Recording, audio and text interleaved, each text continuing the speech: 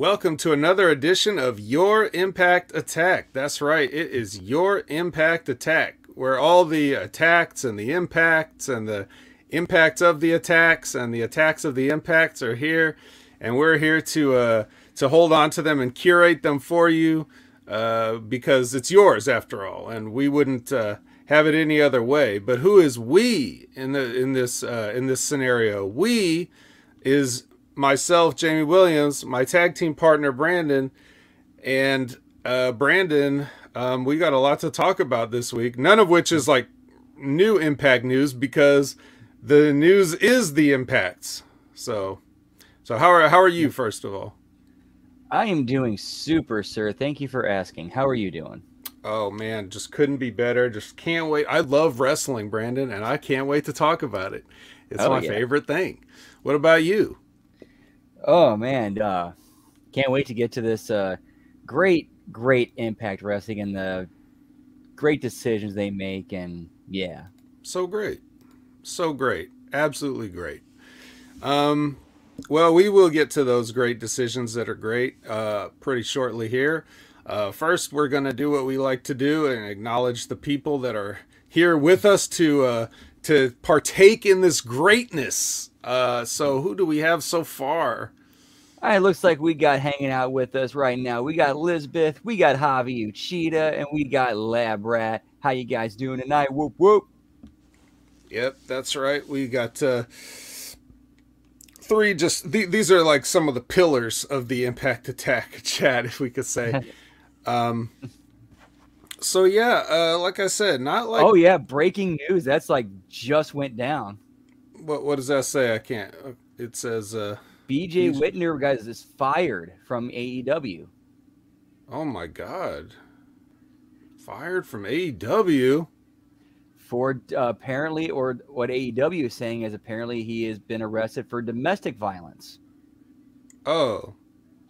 I thought it was because he did a poor judging of the Ring of Honor Pure title match. That I would have thought that was the reason why, but apparently not, huh?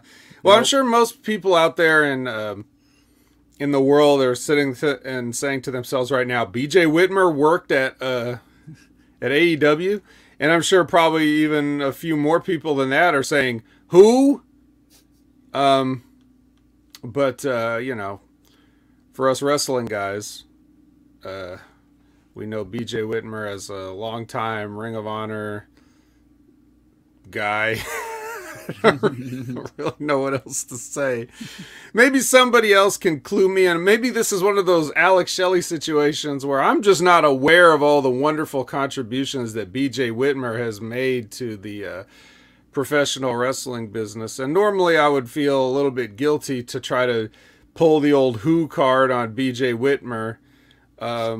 But if he's guilty of domestic violence, there's things that I don't give a fuck about respecting him. So, anyway, yeah, that's, oh shit. And Steve Egger says, am I not here? He is. Okay. You're here. Just making sure. At the time of the reading, though, I did not see your name, sir. Or Colin's name. But yeah. So, that's what's up. Yeah, I didn't see that news. I didn't see any other important Impact news other than results. But like I said, the news is the results, so... We got to talk about an episode of Impact and, of course, your full coverage of Against All Odds, which, as I was watching it, I was realizing, like, Against All Odds is gambling themed. It's got, like, the background has, like, the little card suits, you know, like diamonds and clubs and stuff like that. And it's just like, and how is this not one of the many things that they taped from Las Vegas? Like, this was in Cleveland or some shit? Like, what? Yeah, right. You can't even... Something as simple as that. You can't even... But anyway. So yeah, well, if there's no objections, before we get to that, Brandon, do you have a Punching Up Impact for this week, meaning this past week? I sure do, for this 6/1/23 edition of Impact. All right, let's go ahead and put that in the corner and chop the shit out of it and make it sell. All right. So we're going to go ahead and open the show with the Under Siege package, basically going over all the highlights of that show. Go to our intro and Pyro and Ballyhoo, and we open up with the in-ring. Bully Ray out first, music and entrance. He puts over what he did at Under Siege as well as his other accomplishments. He mentions that he has a business arrangement with Macklin. Macklin music and entrance with Shira and Singh. Singh puts over how they continue to destroy and demolish everything that's in their path. And he mentions how he was the one who financially brokered this new business arrangement. Macklin lays out how the four of them will carve a path of destruction so that it ends up with Macklin versus Bully Ray at Slammiversary. Motor City Machine Guns interrupts. Shelley cuts a promo on how they don't have to wait till against all odds. They can have a tag match of Bully and Macklin versus Motor City Machine Guns tonight. Santino makes the match official. Bully says, why wait? They all four of them leave the ring, go after the Motor City Machine Guns, and it ends up with them getting laid out before security comes out and stops the brawl. And then Santino orders a match of Singh and Shira against Decay on the spot, and he bans Macklin and Bully from ringside while trainers help Motor City Machine Guns to the back. And then we go to commercial. Okay. All right. Starting off with hurting the Motor City Machine Guns. I'm a fan. All right, and then we come back in the trainers' room backstage. Trainers aren't sure if they would clear the Motor City, clear them for the main event. However, they plead their case of how they just, they want to fight. Go to match number 1, Shira and Singh versus Decay. Shira and Singh are still in the ring from earlier. Decay music and entrance. Shira and Singh work together with the brain brawn psychology while still having Decay look strong, and Shira gets the pin on Tarus. And Shira and Singh put Steve on the announce table, and Shira power bombs Tarus on top of Steve. Then we go backstage to the locker room with Bully Ray and Macklin watching this all take place on the monitor and put over what Shira and Singh just got done. And then they'll finish the job later tonight with Motor City Machine Guns, whether or not they're cleared for the main event or not. Then we go to the pre-tape of Aldous and Jacobs, same one that we saw on the show. Then we cut to the vignette of Killer Kelly, the same one that we saw on the show. And then match number 2 is Jody Threat versus Luna. Luna music and entrance, Threat music and entrance. Basically a shorter version of what we got with Threat over Strong. And then go into our second commercial break.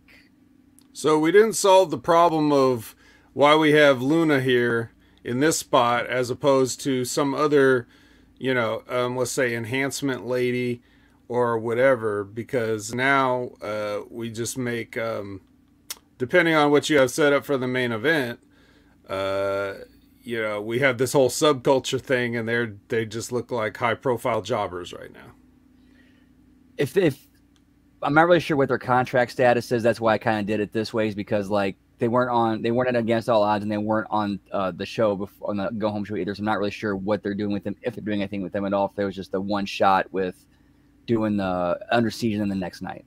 I was gonna see what I would do if so. Like, let's say we were actually running this Impact as a partnership or whatever, and you gave me this format. What I would suggest is how about we scratch Jody Threat because we've seen enough of her, and then give Danny Luna a local to at least give Subculture something, and then if they don't come back, then it's like, oh, here's a small taste of what you could get. With Danny Luna going over somebody, and Jody Threat can watch and be like, stroke her chin and whatever. Okay. You know what I mean? Something like that I think would probably be better in this case. And I'd say let's go with that. All right.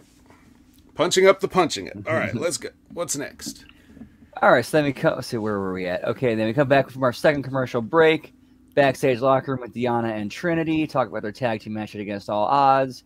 And Deanna mentions how she has Trinity's back tonight to even the playing field against Shaw and Jay. Then we go to another locker room where Shaw and company are at. They're watching the monitor of the conversation between Deanna and Trinity. They mention how they can use tonight to soften them both up for Against All Odds. Then we get to a new vignette of Brian Myers doing a learning tree with the good hands. He mentions tonight that he'll go one-on-one with Ace Austin and to give them pointers from his time as a tag team. And then we go to that match, number 3, Brian Myers versus Ace Austin. Brian Myers music and entrance with good hands. Ace Austin music and entrance with Chris Bay. Ace Austin over botched interference by the good hands. And Brian Myers scolds them after the match. Now, does that entrance include their usual bullshit of saying something and running down the local town? No, it's just Brian leading them and saying, quiet, watch what I do. and just kind of instructing them to be quiet. Mouth, the whole mouth shut, ears open. Mm-hmm. All right. All right, and then we go back to backstage to the trainer's room with Motor City machine guns. Trainers say that they're not sure if they'll clear them. Cellular says he doesn't care. They get up and go. Then you go to a new Dango vignette, and this is one of those situations where it's like one of those things where just say, Dango, do your thing. Right. And then whatever you give us, we'll post. Mm-hmm. And then you go to another backstage locker room split screen of Trinity and Deanna and Shaw and company getting ready and heading to the ring before we go to commercial break number 3. And then we come back to match number 4 of Trinity versus Evans. Evans music and entrance with Shaw and Jay. Trinity music entrance with Deanna. Evans in control most of the match with Trinity fighting from underneath and Deanna keeping Shaw and Jay at bay. Finish sees Trinity make a comeback and go up top before the fight between Deanna and gets into a fight with Jay and Shaw. Deanna accidentally causes Trinity to fall from the top rope. Evans picks up the win. And then we kind of do the same post-match shenanigans, but as we saw on the show with Jordan running out and getting written off. Oh, okay. I ain't giving nobody a win over Trinity. Not here. No, I think that we should probably get into some kind of a schmoz and get it DQ'd and thrown the whole thing out. Because I don't want to beat Trinity yet. That makes sense. If she's going for a title at the pay-per-view after next, That's a good point. Like we have to give the people a reason to think she's going to win. If she loses to the loser, that's no good. Even though we're trying to do something for Savannah Evans, but in this way it protects her by not giving her another L, which she can't afford. Or she could just do something like they could just be like, fuck this match and just kick the shit out of Trinity and get disqualified that way. That works. Because number one, that's a heelish thing to do. Number two, it's keeping it. It's not like putting anybody under. So that would be my suggestion. Right, and you can still have the miscommunication with like somebody like Deanna throwing a shot, somebody ducking, her popping Trinity. Right. Yeah, I do like the idea of you want to put a little bit of intrigue going into the tag match, but we don't have to give anybody a loss going in. Right. So. I think that's a safe blanket generalization for a lot of pro wrestling is that we can use we used to use the DQ too much, but now we don't use it enough. I don't understand how it's got to be feast or famine with everything. Like, can people not do guys that have been booking wrestling for decades still not find a way to get like a happy medium of how things are supposed to be? I just don't see what's so difficult about that. It's like the situations you set up almost write themselves as to what the finishes should be. So, it's like, why do people struggle with that so much? Just a DQ is okay. People aren't supposed to like it. They're not supposed to like it. What do they care if it's a clean finish? That shit is fake. Anyway. Yeah, I actually like that a lot better too. All right, so then, where are we at? We go at the Evans and the new schmoz finish. All right. So then we go backstage at Santino's office, and then we have the same segment that we had with them they had on the show. And then we cut to a backstage segment with Shaw and company in the hallway where they put over what they just did. And then a hit and run with Tasha where she lays out Shaw and gets away before anybody gets their hands on her. Tasha's back. All right, and then we go to match number 5, Callahan and Christ versus Subculture.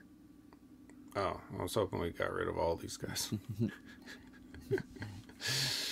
got Subculture music and entrance, Callahan and Chris music and entrance with Callahan and Chris over clean, and then Design come out for a beatdown, and then Swan comes out where he takes a minute just like he did on the show. And then go to our 4th commercial break, and we come back with a backstage in the hallway with Callahan, Chris, and Swan, and they have the same conversation they had on the show. And then we have a Death Dolls vignette where they're on an adventure to find something to ward off the Coven's magic. Oh, I see. Just trying to come up with something with the storyline and the gimmick. Yeah.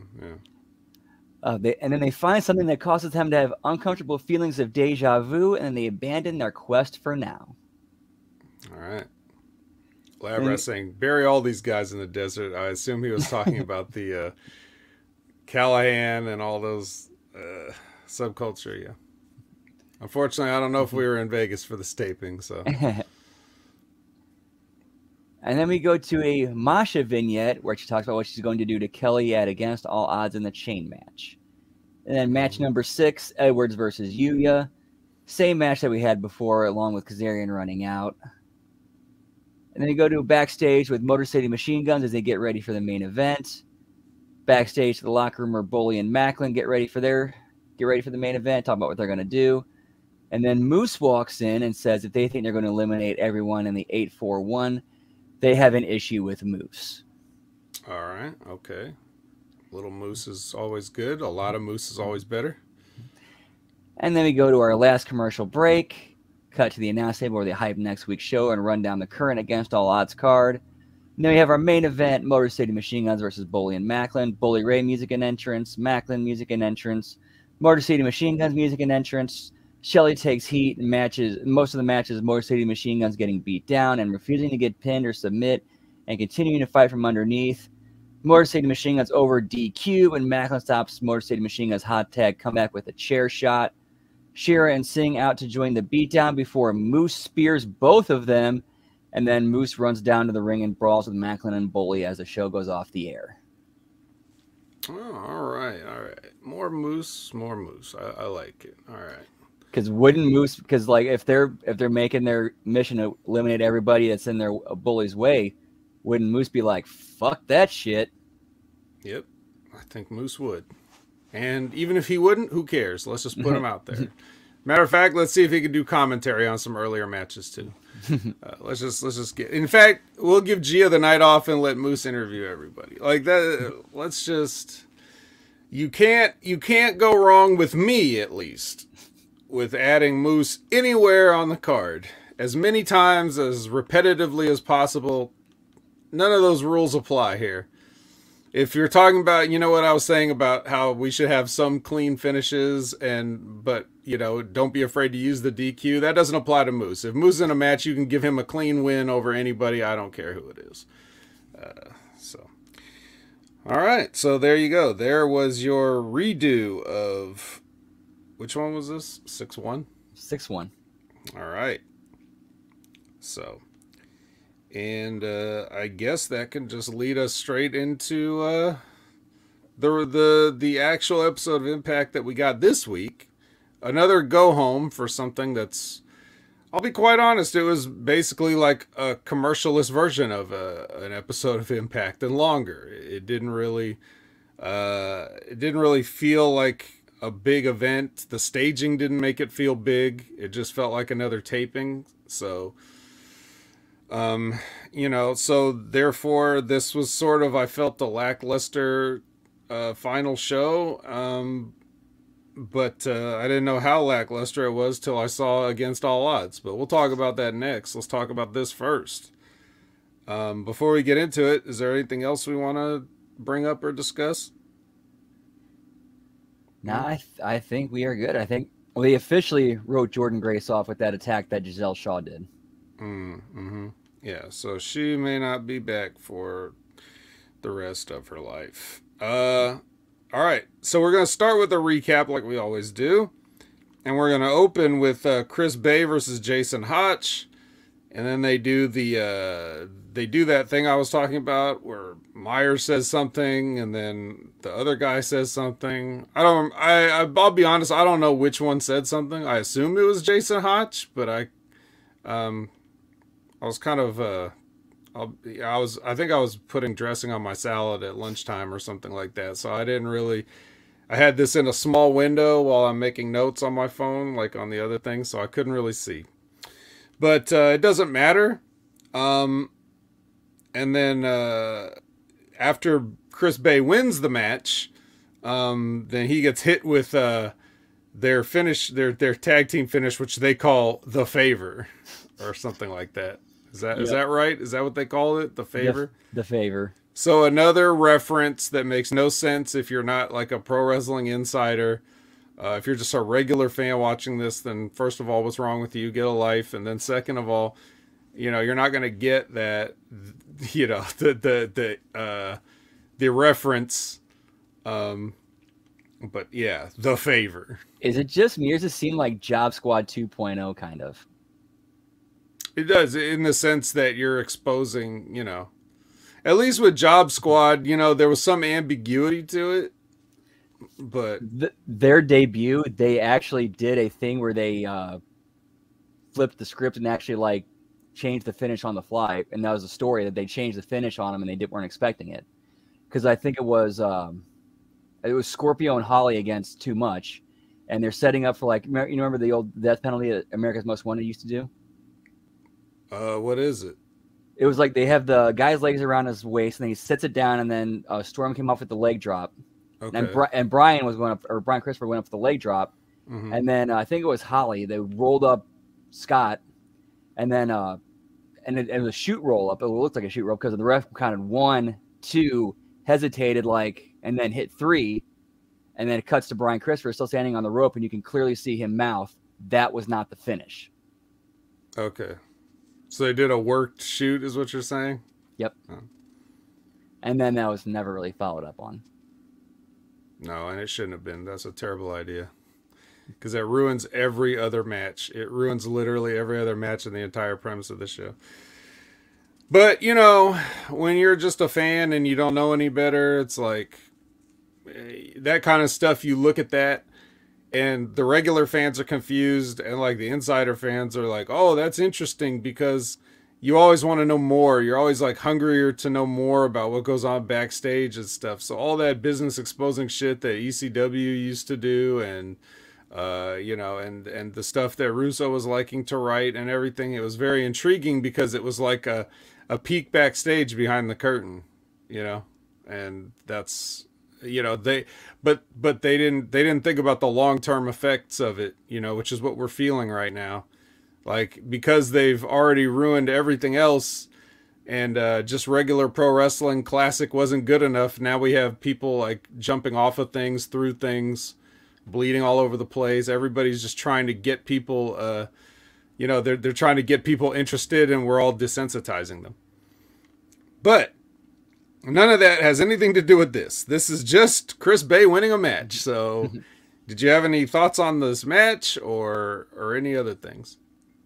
This match kind of highlights the problem of what we're seeing in a lot of wrestling matches. It's basically turning into call the spots and you know what's coming. Like if you see somebody like taking a kick or a forearm to the head, and then they go off the ropes, okay, it's going to get a counter or a duck or something. Right. Yes, unfortunately, the old hit somebody and then run to the ropes thing has become, too ubiquitous.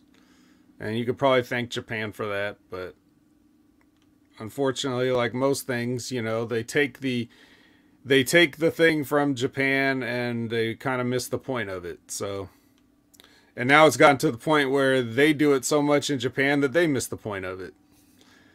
It's essentially, for those of you who are wondering, it's kind of like, it's just the new version of like when you would give a guy a tackle and then just go hit the ropes, Like the idea being like, okay, I knocked the guy down, now I'm going to hit the ropes and come off with like an elbow drop or a leg drop or a knee drop or something. Like, and then as you go toward the ropes, the guy goes towards you with the drop down to try to trip you, and then you jump over him, and then he leapfrogs you because he gets up just in time to avoid you running back at him. So you got to keep hitting the ropes, and then you come back, and now he's on the advantage because he's on his feet flat, and then he gives you a hip toss or whatever. Like, that's the universal spot.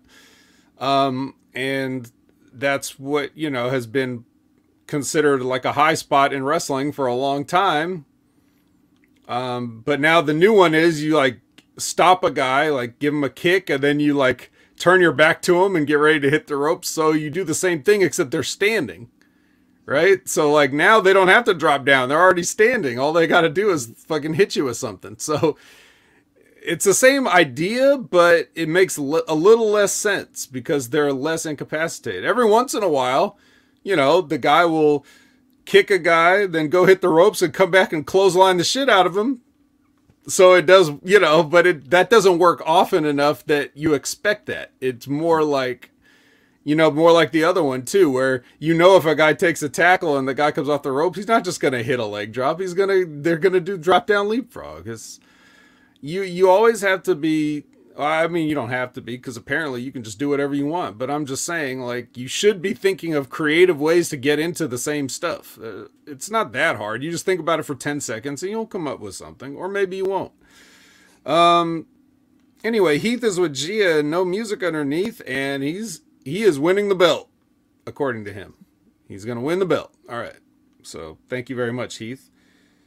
Then we get another Dango vignette, same as the other one, you know, with him just saying, him playing the part of the crusty old, you know, veteran with the, you know, cigarette in his mouth and the fanny pack and all this stuff. So this is, you know, if you liked the first time he did this, then you'll like this one too.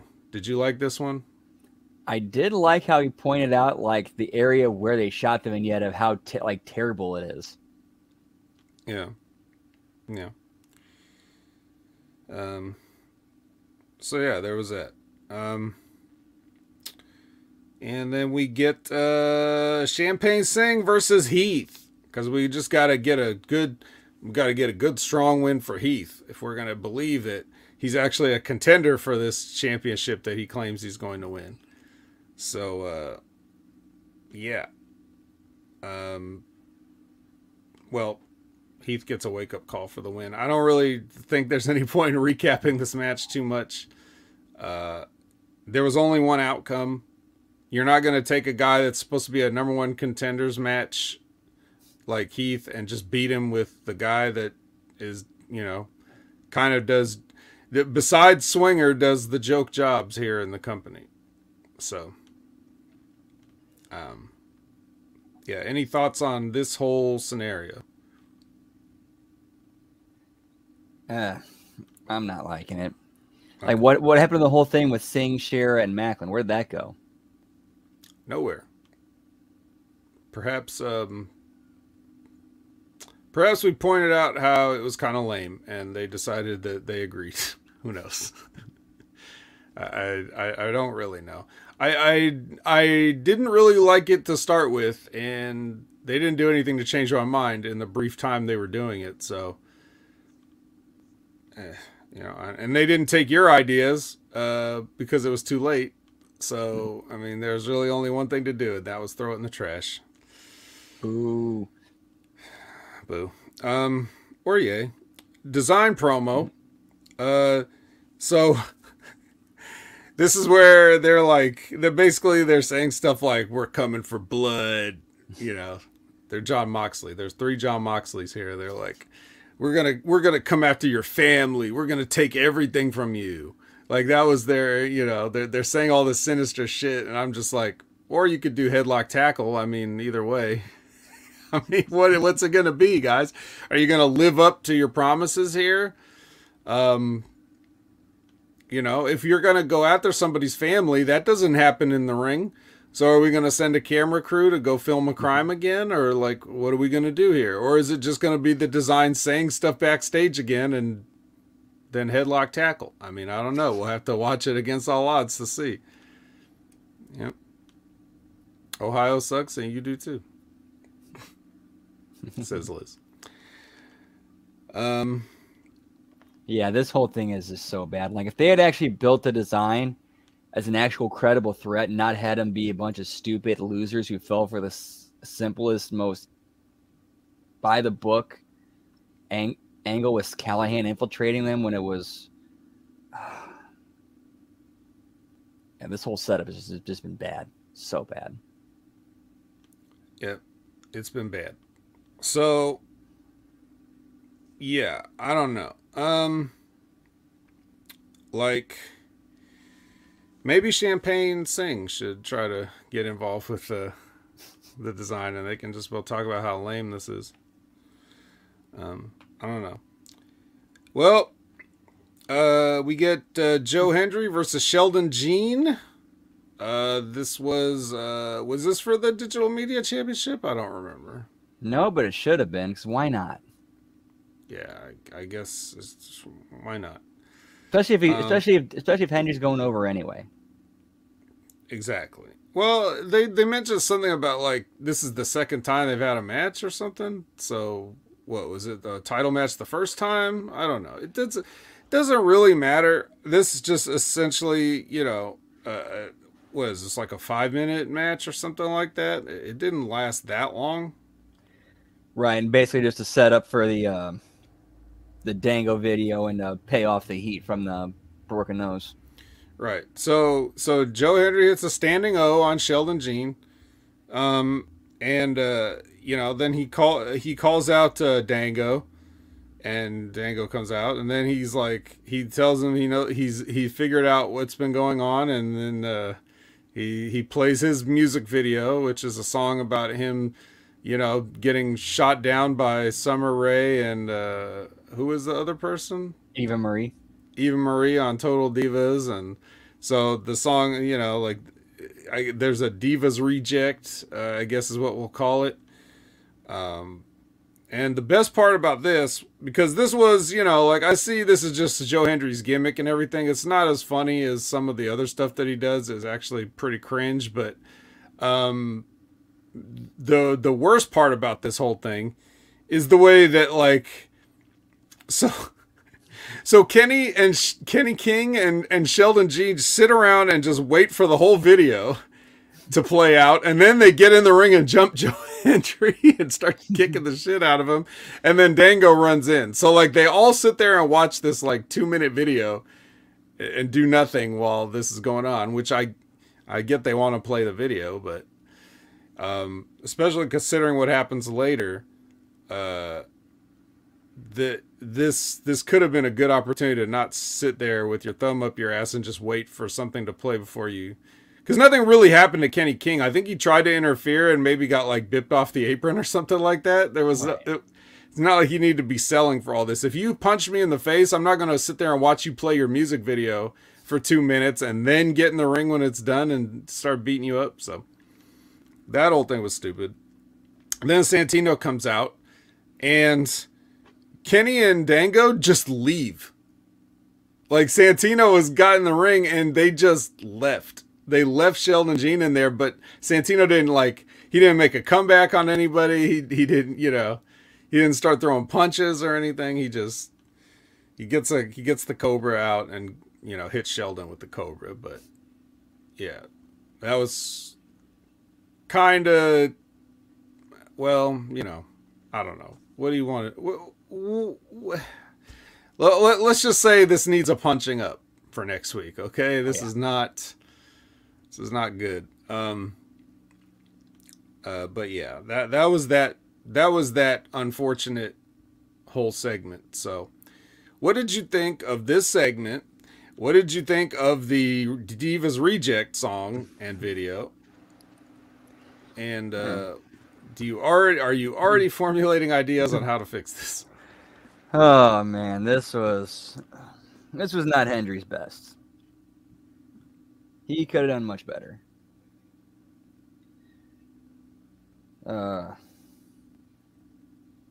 Yeah, it just did not click at all. And like you said, it made Sheldon and Kenny look dumb, just sitting there oh, we're gonna stand here and watch the video play and not do anything. Yeah, they do look dumb. Well, speaking of looking dumb, the Death Dolls are getting ready, and then we get Giselle Shaw. This is a vignette, I think, right? They have a thing where she says she's, her 3 finishers put Grace out indefinitely, because 1's enough to beat anybody, but 3 will put somebody out indefinitely. And now she's coming for Trinity and Deanna. It was relatively generic, but it's what you can expect from Giselle. And then we get the Death Dolls versus the Coven, and Coven retain their Knockouts Tag Team Championships in this. I don't have any notes on the match. Yeah. Is there anything to talk about here? It's kind of baffling why this wasn't on the pay-per-view. Yeah, I'm not sure. Not sure. You would think this is one that's had a lot more build towards it, and you'd put that on that show instead of free TV.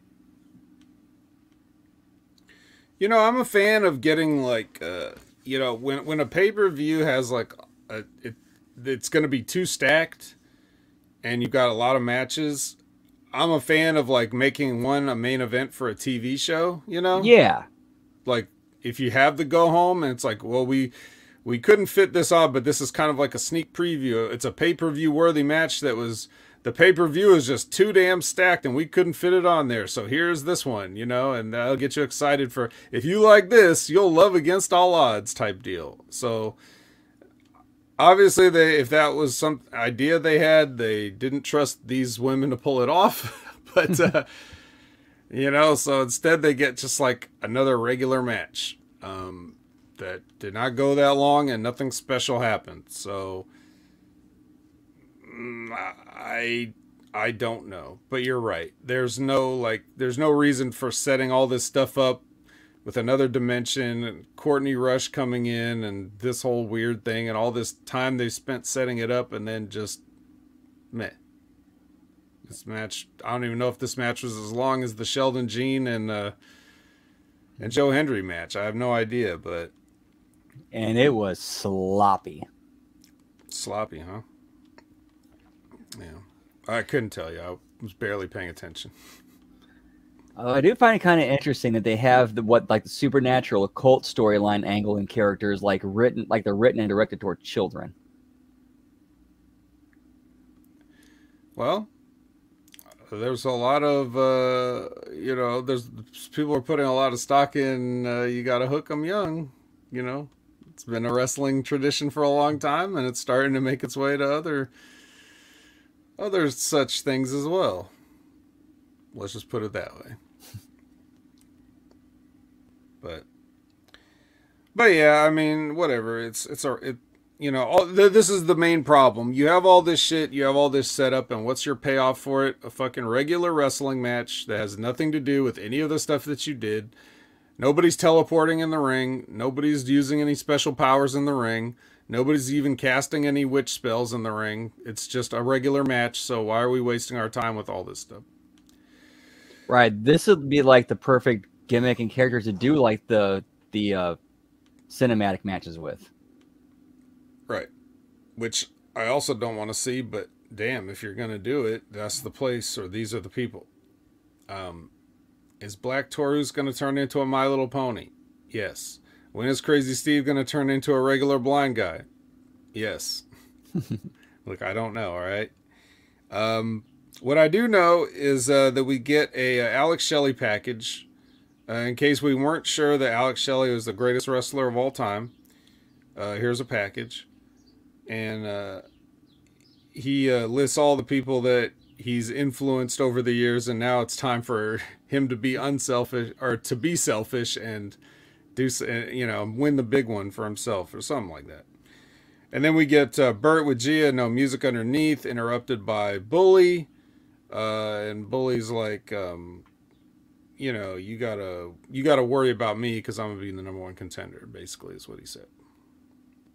All right, so thoughts on the greatest wrestler of all time and Bert and Bully here. I hated that Alex Shelley vignette. He came across incredibly arrogant and douchey. Like, I want to see this guy get his ass kicked. Interesting. All right, and how about the Bully development? Do you see any intrigue in this with these two despicable heels that,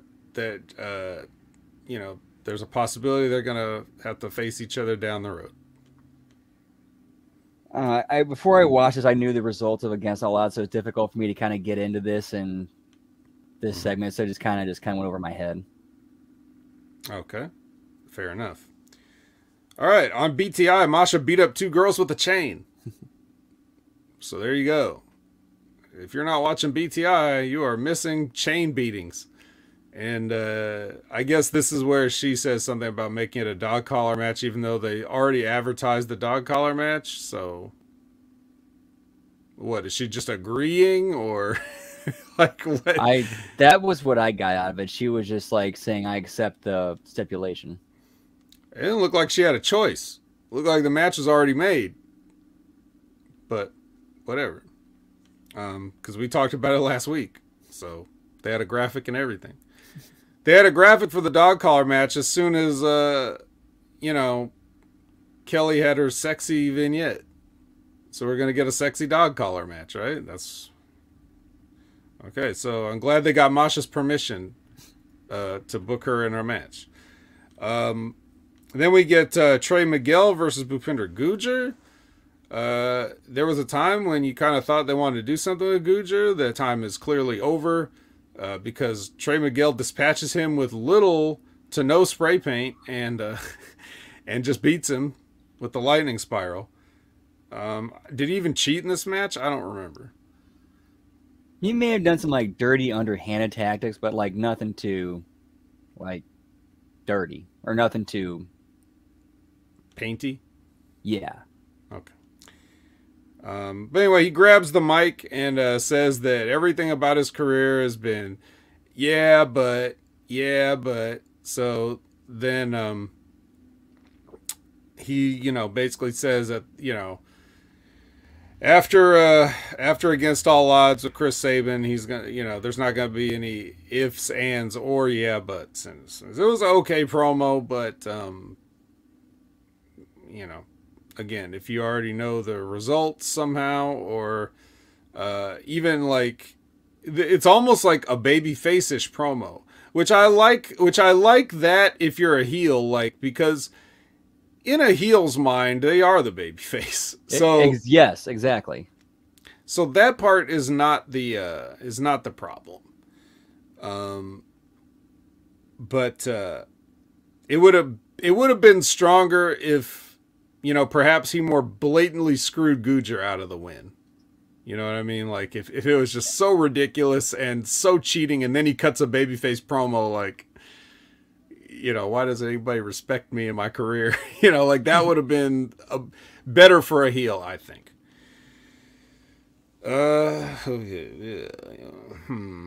Now we get Swinger with Gia, no music underneath, and he talks about Zicky being in referee school.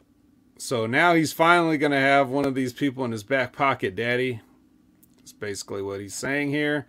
He makes a lot of references in this, too many for me to have, like, as I was like recapping this, like I'm usually got like trying to write my notes at the same time as I'm watching it, and it's like I can't make notes fast enough for all the references that he threw in there. But you know what to expect from Swinger at this point. Now I'm wondering how they managed to keep this angle going, and now it's like, oh, get his guy in there as a crooked ref. Right.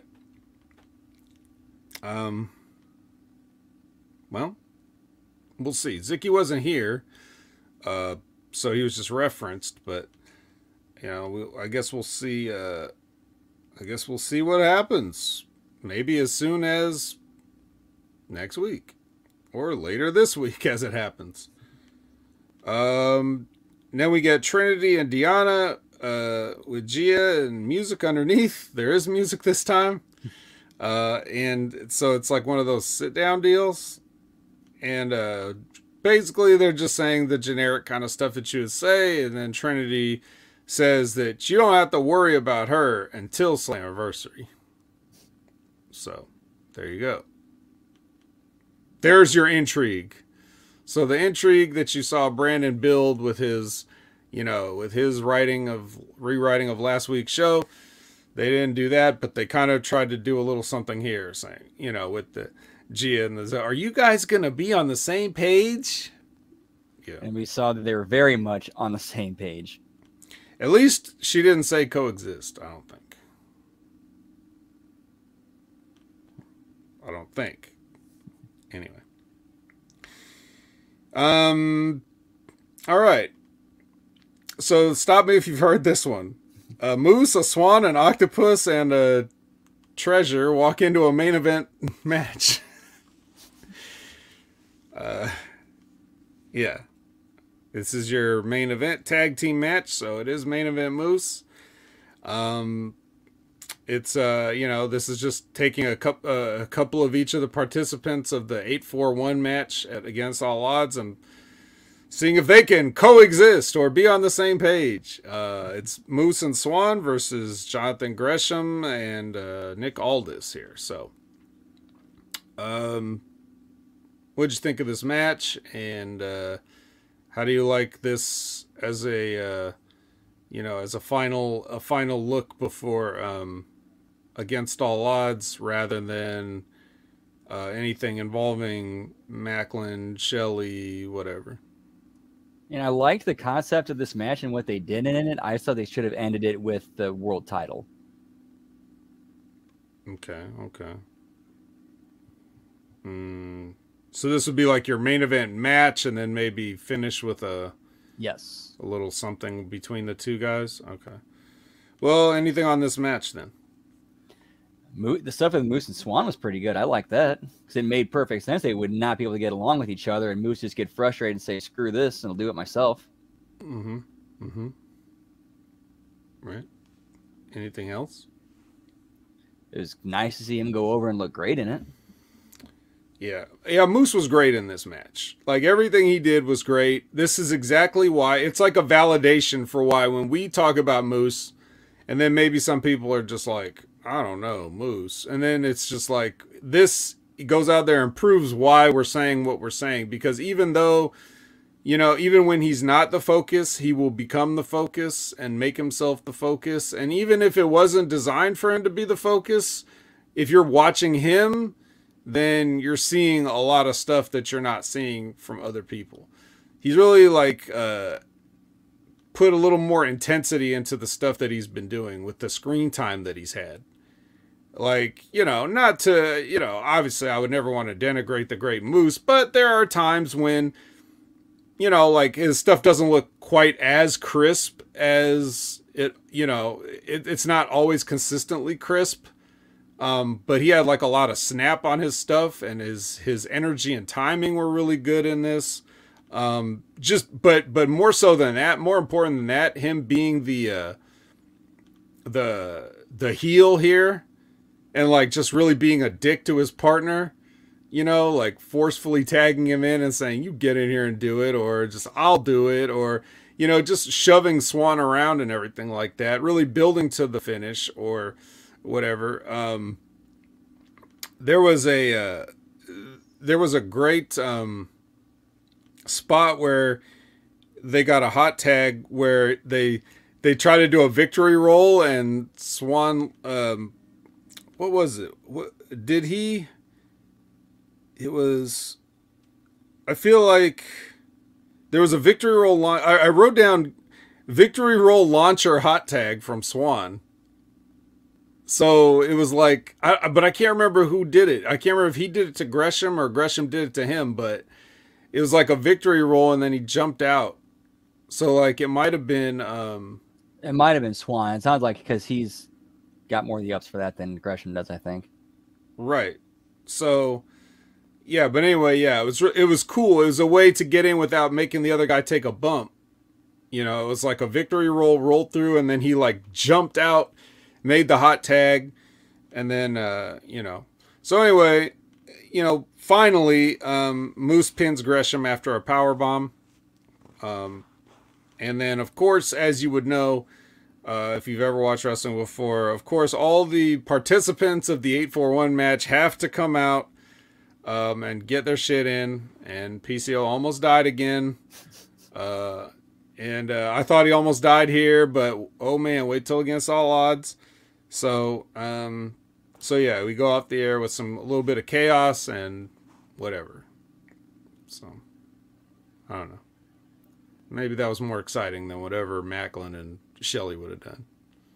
Even though, Alex Shelley is just the bastion of charisma, and I'm sure he could talk people into the seats and into ordering the pay-per-view. So that was that. That was a go-home show. What do you know? You think it's a good go-home show? What would you give it out of 10? Probably a 4. 4 out of 10 for the go-home. Well, what are we going home to? We work hard all day. We work hard all day, and we sweat, and we break our backs, and we come home. What do we get? Against All Odds. That's Against all odds, if you're going by the traditional, misogynistic, wife better have dinner on the table when I get home from work type of thing, and that being a good pay-per-view, then this was the equivalent of she decided to go out to the club tonight and she left you a TV dinner. That's what you came home to if this is the go-home show for Against All Odds. Brandon, did you get to watch Against All Odds? I did. Oh my goodness. It's always the odds are always 50-50 that Brandon will have seen the show. So, all right, the house does not win tonight. It's got a TV dinner, defrosting in the sink, but it's not. It did not win. All right. Well, we are going to start with the countdown as we're joined by Todd Brantley and Scott Woodford. Careful putting up Scott Woodford's comments, as his sexiness has been known to end streams prematurely. So, oh God, take it down. So yes, the countdown. We get Kylan King versus Nevaeh. Remember Nevaeh? No? The name sounds familiar. Yeah, I knew she was there. I've seen a few matches. Other than that, I don't remember much. I'm pretty sure Nevaeh is like a facial care product or some kind of cream or some soap or something like that. But apparently it's also a wrestler. So sounds like some sort of like skincare cream or something. Yeah, I don't know. Steve says, is it at least a hungry man? A whole pound of food men love. Yep. Remember that Booker T commercial? It's not great. It's so good. So good. Yeah, not beefy. Is that it? Is that what it was? No, you know what? I actually prefer to a cold hungry man. I would prefer a can of beefaroni, I think. So shout outs to Mick Foley, Mankind. No shout outs to this match. There's not much here. Oh wait, yeah, Booker did do a beefaroni thing, because remember he did this spin-a-rooney. He called it a beefaroni. Oh yeah. Well, I had forgotten. I mostly remember the Hungry Man where he like kicks the door down and his wife's like, "Hi, honey, how was work?" He's like, a few body slams, the usual. I'm starving. What's for dinner? Like that. It's great. All right. So, yeah, King wins here. Nothing really much to say. It's just a regular match. Not sure what was going on here, but is Nevaeh like a Columbus, Ohio local? I don't know. Yes. Todd Brantley and Elizabeth let me know that's Nivea. Yeah, I'm thinking of that. No, what I'm thinking of was a joke, but, there you go. Work yourself into a shoot, brother. Exactly. All right, then Santino comes out for commentary on Dango versus Hendry for the Digital Media Championship. So here we go. And we get, they replay the Divas Reject video in case you missed it. So you missed the free show, but you paid for this to see this. Or I guess this is still free since it's on the Countdown show. And again, Dango sits there and watches the whole thing. He just sits there and watches it. So there you go. And then they get in there and they have a match. And again, it's a regular match. And Hendry retains in a regular match. No combat, no nothing. Just a regular match.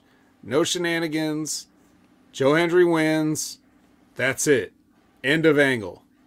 I better not ever see these two in a ring again, because this wasn't even fucking close. This didn't even give you the inkling of an idea that Dango could beat this guy. So, we're done here. Okay.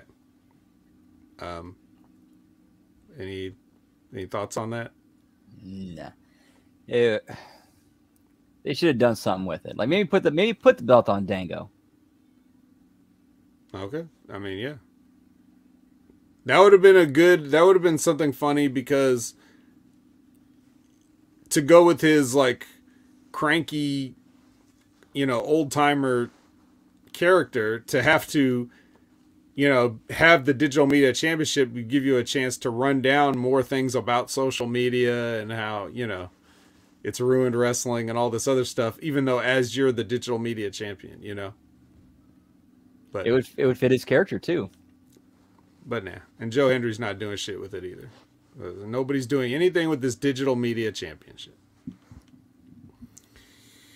So we're ready for the main card now.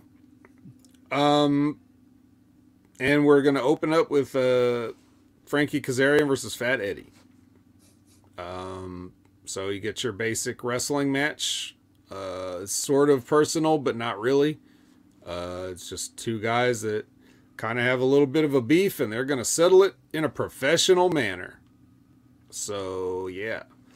Lish gets ejected, possibly on purpose, because it's a spot where,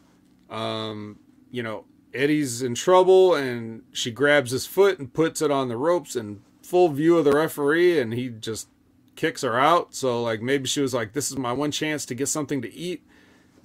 So she purposely gets ejected, goes in the back, gets to catering, raids the fridge, whatever she can get her hands on, goes through people's bags looking for protein bars, whatever it is.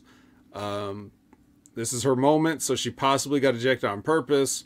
And then the guys do the SummerSlam 92 finish where Frankie Kazarian folds Eddie up and pins him. So there you go. What'd you think, Brandon? Was this a solid opener?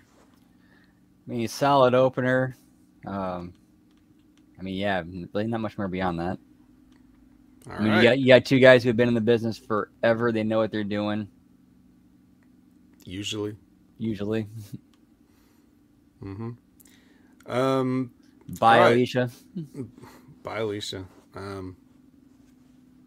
Scott Woodford says, I was there. That's why she left. So Jimmy Jacobs is with Team Aldis, Survivor Series style. They're doing their thing on the Aldis gets his own interview set thing, but they got all four guys here. They kind of pass the mic around. When it gets to Bully, he's like, you guys just listen to me. I'm a million-time tag team champion. I know how to win these things. If you trust me, I will get you to that fatal four-way and blah, blah, blah. So just do what I say out there and then go on with the trust fest. And then, yeah. To answer Todd's question, she turned heel, I want to say a few months ago when she was the driver. She was the one driving the vehicle that ran over PCO. Yes. In a reveal that surprised absolutely zero people. It was actually a very soft reveal. I don't think they ever had one of those moments like, I was the driver. It was just like, oh, it had to have been her. And it's like, yeah. Yeah, it's me. All right. I like what they're doing with Bully, though, where he's kind of like doing the heel where he tells you exactly what he's going to do and what his intentions are and what's going on in his head right to you. Which is interesting because, in the terms of psychology, it's like when the heel does that, the babyface doesn't really know what to think. Are they telling me the truth or are they trying to screw with me? Right. Yeah, I do like that. Here's what I don't like. Why does this guy have a job? Should have been fired 20 times since he's been there. So we get a package, and then the Good Hands with their typical entrance promo of Meyer saying something, and then another guy saying something about the town, versus the ABC. Yeah, it's about as whatever you picture in your mind that this match could have been. That was it. That's what happened. My notes are. The baby faces tagged first on what I guess approximated a hot tag. It wasn't very hot, but it was the only spot in the match where you were waiting for a guy to come in and make a comeback. So they made sure to ruin that by getting the hot tag first and then the heel tagging out. Just very, very bad. Not something somebody that's whole gimmick is they're a good hand, which means They should know what to do at all times, and even if they don't get the glory, they should facilitate having at least a good match or making the other people look good. I mean, if we're going with that, and they don't even know how to execute a hot tag properly in a tag team match, so I guess that's out the window for their gimmick. But, you know, regardless, they hit that, whatever they do, they hit both their finishers. So Ace Austin folds up one of these two, you know, typical indie guys with the carrot haircut and the tights with the belt and the kick pads and the beard. Like, he gets folded up and beat. So ABC retains the Impact Tag Team Championships. What'd you think of this? It was an all right match. I mean, didn't really do anything.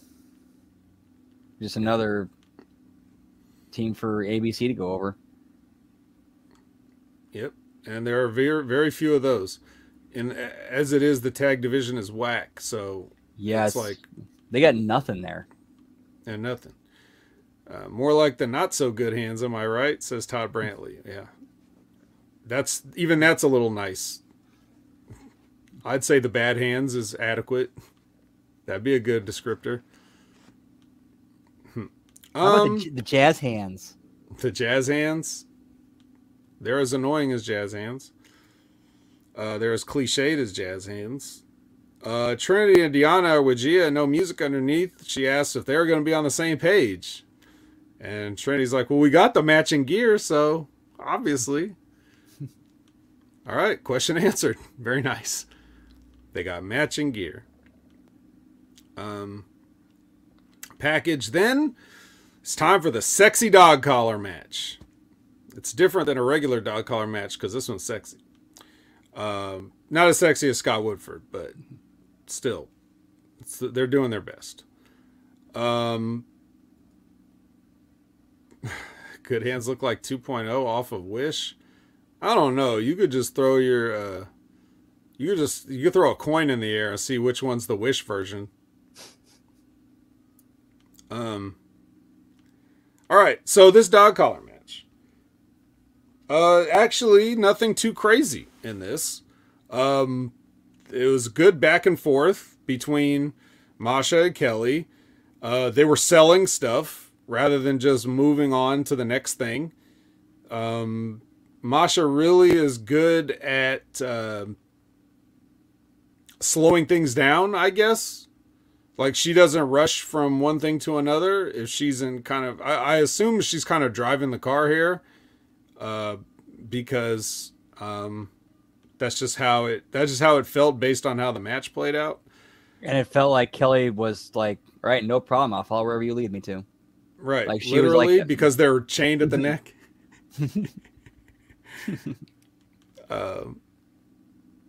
So yeah, I mean, we're going to see another match with garbage in it later, and this could have easily turned into that, but for some reason, I don't know what it is, because I don't think they teach this in Johnny Rods' school, but when Masha's in that ring, she seems very comfortable doing things and making things make sense. So she's applying whatever she's learned to even matches that are normally stuff that I just roll my eyes at. Like, when I see you're putting two women in a dog collar match, I'm sorry, I can't help but roll my eyes at the thought of that or what I'm going to have to watch. And this is probably the best match on the show, to be honest. Because it did sort of show you, they used the chain, but they didn't do it, like I said, anything crazy with the chain. So I liked it.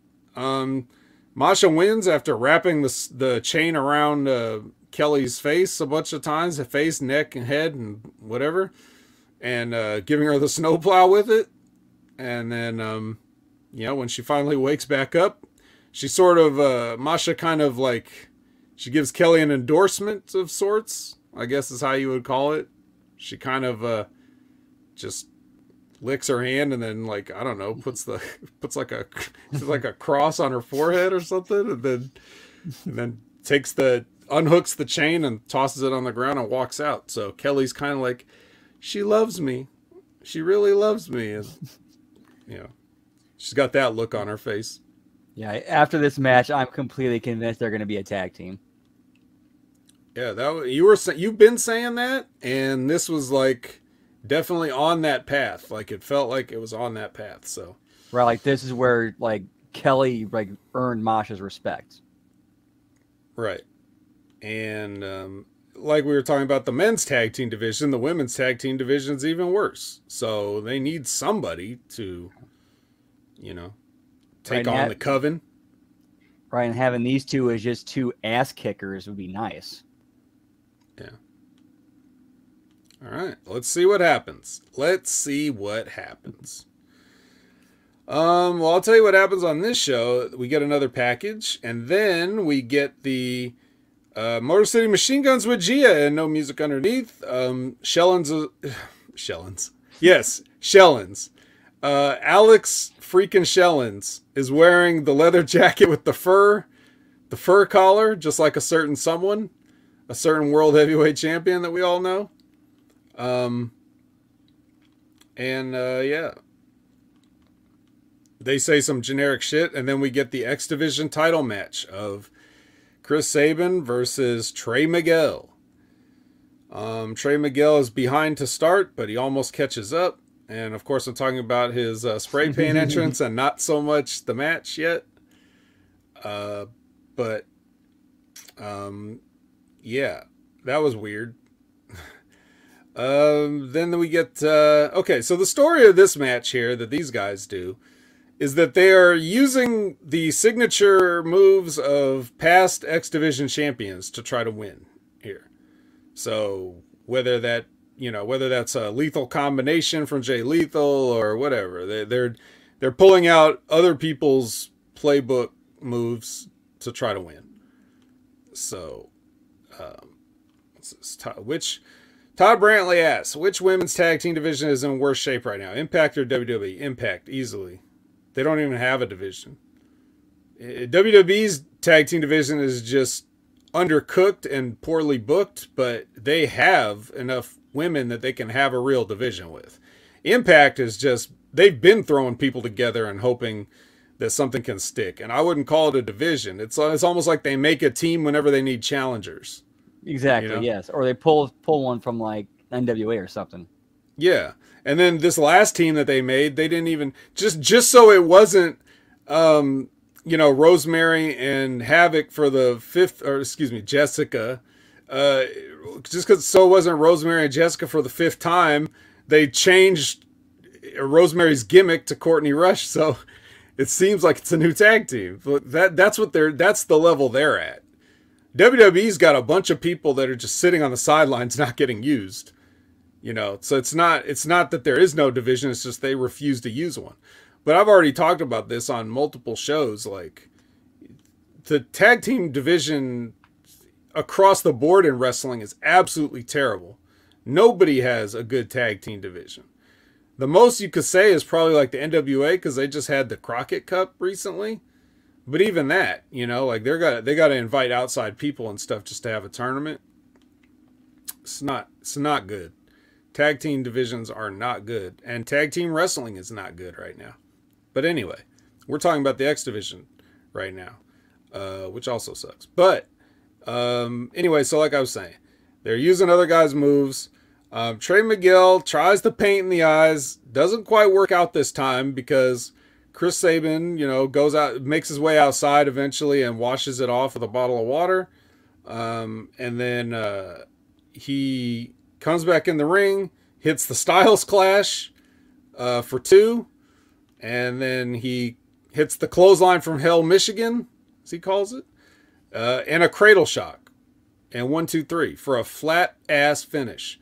This was one of the more flat finishes I've seen in a long time, where the guy was like, Trey Miguel was on top with the cheating, and then the guy literally just went outside the ring, washed his eyes off, and came back in and fucked him up.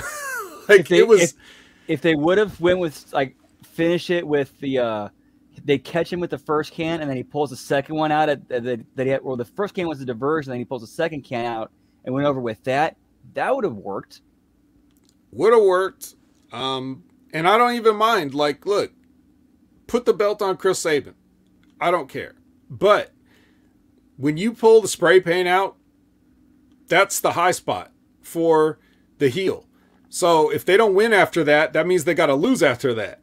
And this, like, he shut the whole thing down by, like, countering. He countered Trey Miguel blind. Like, I don't remember exactly how they got into it, but he had him up on the top rope and in like in a fireman's carry. And I thought he was going to do the cradle shock off the top, which he should have. He should have just done it right there. He should have won blind. Like, he should have won with blinded, because it's Chris Sabin. It's essentially Goldberg 98. You could do whatever you want. Nothing can stop him. So why not just blind him completely and have him beat you anyway? What's wrong with that? That's way better than, in my opinion, and I'm not even being that sarcastic. It's way better than, okay, so he picks him up, and then what he does is he jumps down and, like, drops Trey Miguel on the top turnbuckle. Okay, so that's so unsafe. Right, very unsafe, but whatever. At least Trey Miguel is in control of himself at that point. So even though it's uncomfortable, he can safely take the bump as long as he knows what's coming and is ready. Then he goes, while Trey Miguel is selling that, he goes outside, gets the bottle of water, washes it out of his eyes, then goes back in the ring. Trey Miguel tries something, and that's when he gets hit with the Styles Clash. He kicks out on 2, then clothesline, pick him up, cradle shock. 1, 2, 3. That's terrible. It should have been, he either should have hit the cradle shock off the top with the paint still in his eyes, or just skip the what do you call it? The Styles Clash altogether, and just have Trey Miguel miss something and hit him with the cradle shock. But the heel's got to get back up 1 point before the babyface eventually wins. There has to be that moment where you feel like the babyface is in jeopardy of losing, and then he pulls it out. The dip. Yeah, the dip. I was avoiding using the word because I didn't want to use too much technology or terminology. But yes, the dip. There's got to be a dip where the heel gets back on top and then countered. So they didn't have that. It was just all Chris Sabin at the end, and it just made Trey Miguel look bad. It didn't give him an out. Nothing. So, flat finish. 9-time X Division champion, Goldberg 98. I mean Chris Sabin. So, Brandon, what did you think of this whole match, all this stuff? Was it the right move to put the belt on Chris Sabin? Had Trey Miguel done everything he could do? Just your general thoughts on this whole situation, please. I like the idea of them using finishers from previous X Division champions, because they did the whole thing of them talking about Trey disrespecting the lineage and the legacy of the X Division, so that made sense. But I think he still should have went over. He still should have went over Trey. After the second spray can, or the first spray can is a diversion, pulls out the second one and have him go over after that, with him looking like he still got one over on Sabin, and makes him look like even more of a dastardly heel. Okay, so even though we have the finish we have in the main event, you would still book that? I wouldn't book the finish in the main event the way we did. But if we did, like, let's say that's your call, this match is your call, and that match is their call. Now what?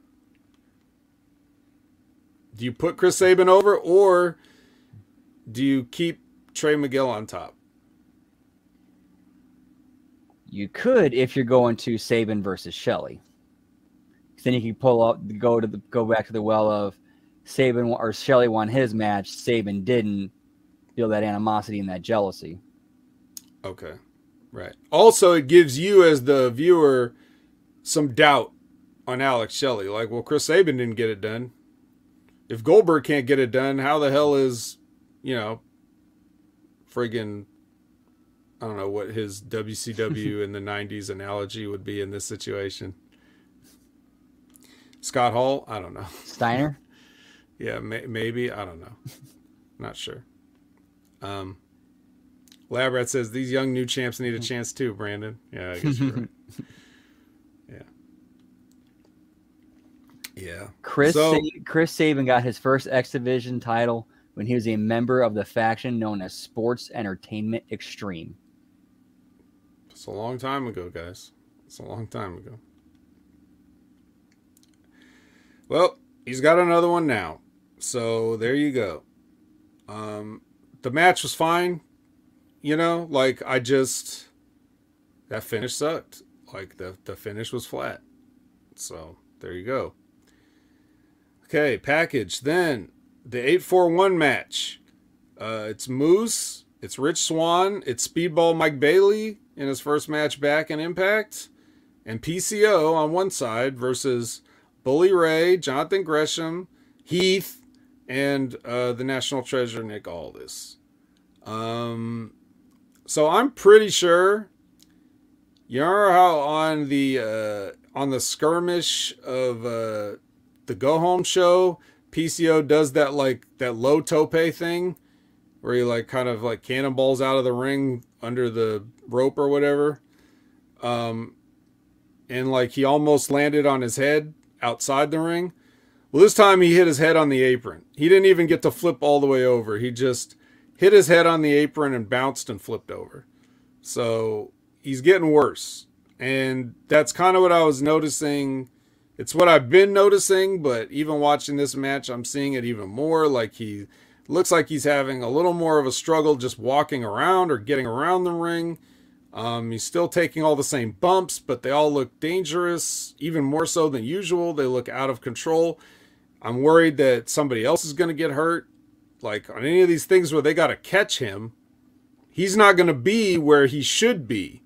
Like if you're doing a spot where you're jumping through the ropes and flipping and some guys are going to catch you, they're expecting you to be at a certain height, coming at a certain angle or whatever when you do that. And if they have to try to adjust themselves to like protect you from dying, they might get hurt. Like they could tweak their knee, roll their ankle, or worse.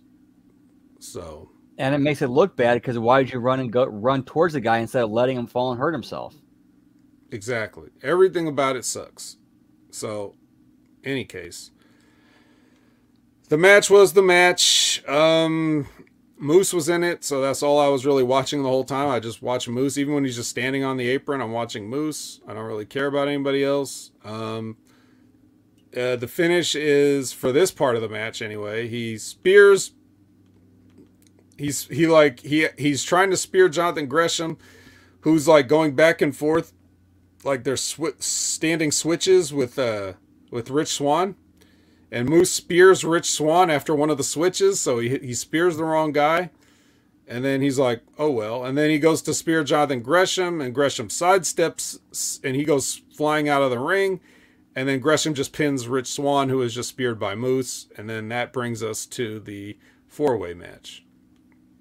So now you got, what is this? You got Bully, Gresham, Heath, and all this. That's what Bully said was going to happen, even though he had nothing to do with the finish or deciding the match. But he still said, "Trust me, I'll do it."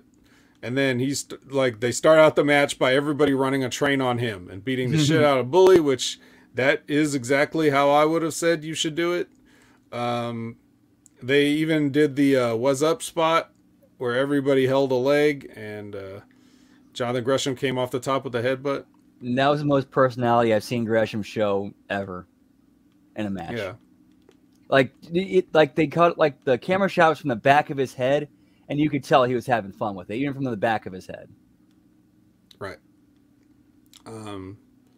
So there you go. And then later on in the match, they do some stuff. Who cares? Later on in the match, Bully's going to use this chair, and all of a sudden Scott D'Amore walks out. He grabs the chair out of Bully's hands, and Bully's like, "You're not going to hit me because you don't have the balls." And then he hits him with his back turned. Like Bully turns his back as if to say, like, you have so few balls that I can turn my back and you won't hit me. And Scott D'Amore hits him.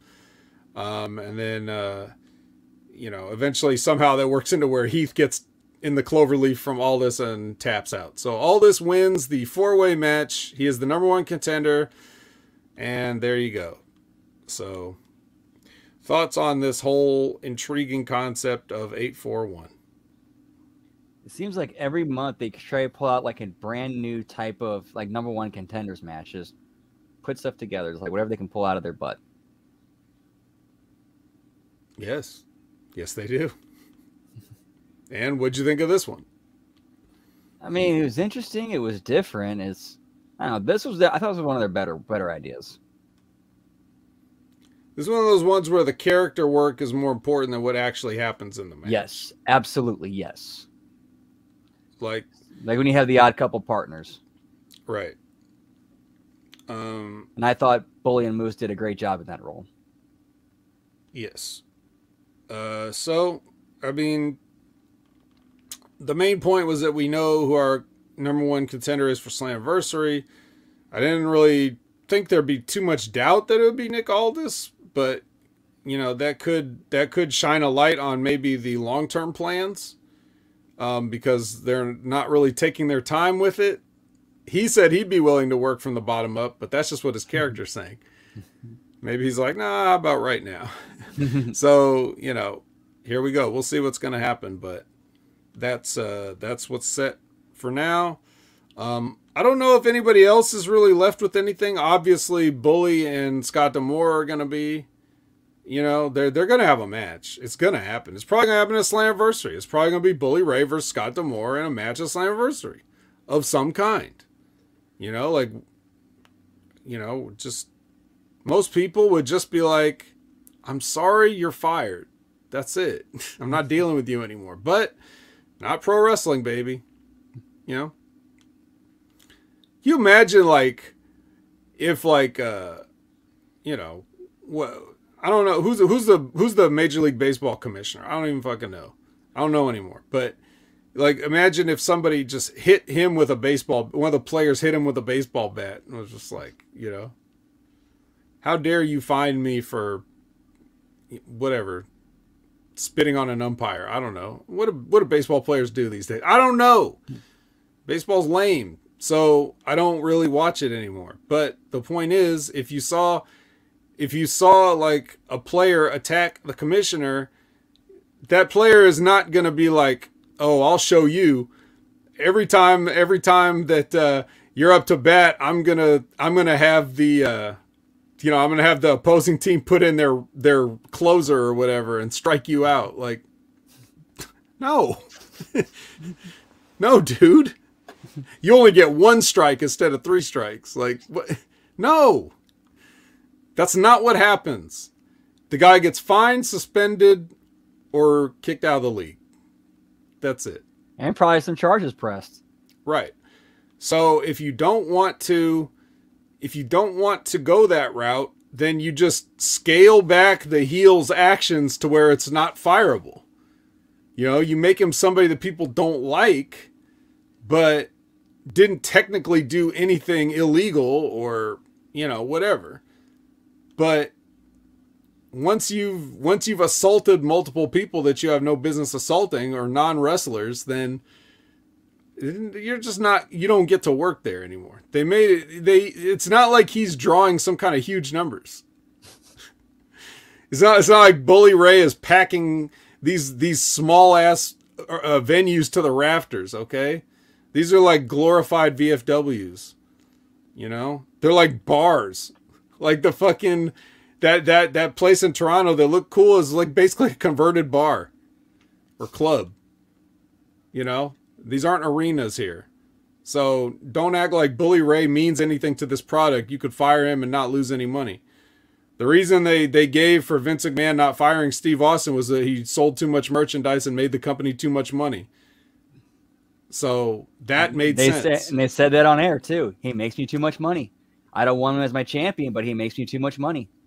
Right. So I'll just make him miserable, because if he loses the championship, he's still going to make money. So I just won't have to pay him as much. Like that's the theory, right? It's still stupid, but it makes more sense. So whatever. Javi says he thinks it's Jack Tunney. He's the commissioner. The deceased former WWF president is the commissioner of Major League Baseball now. All right.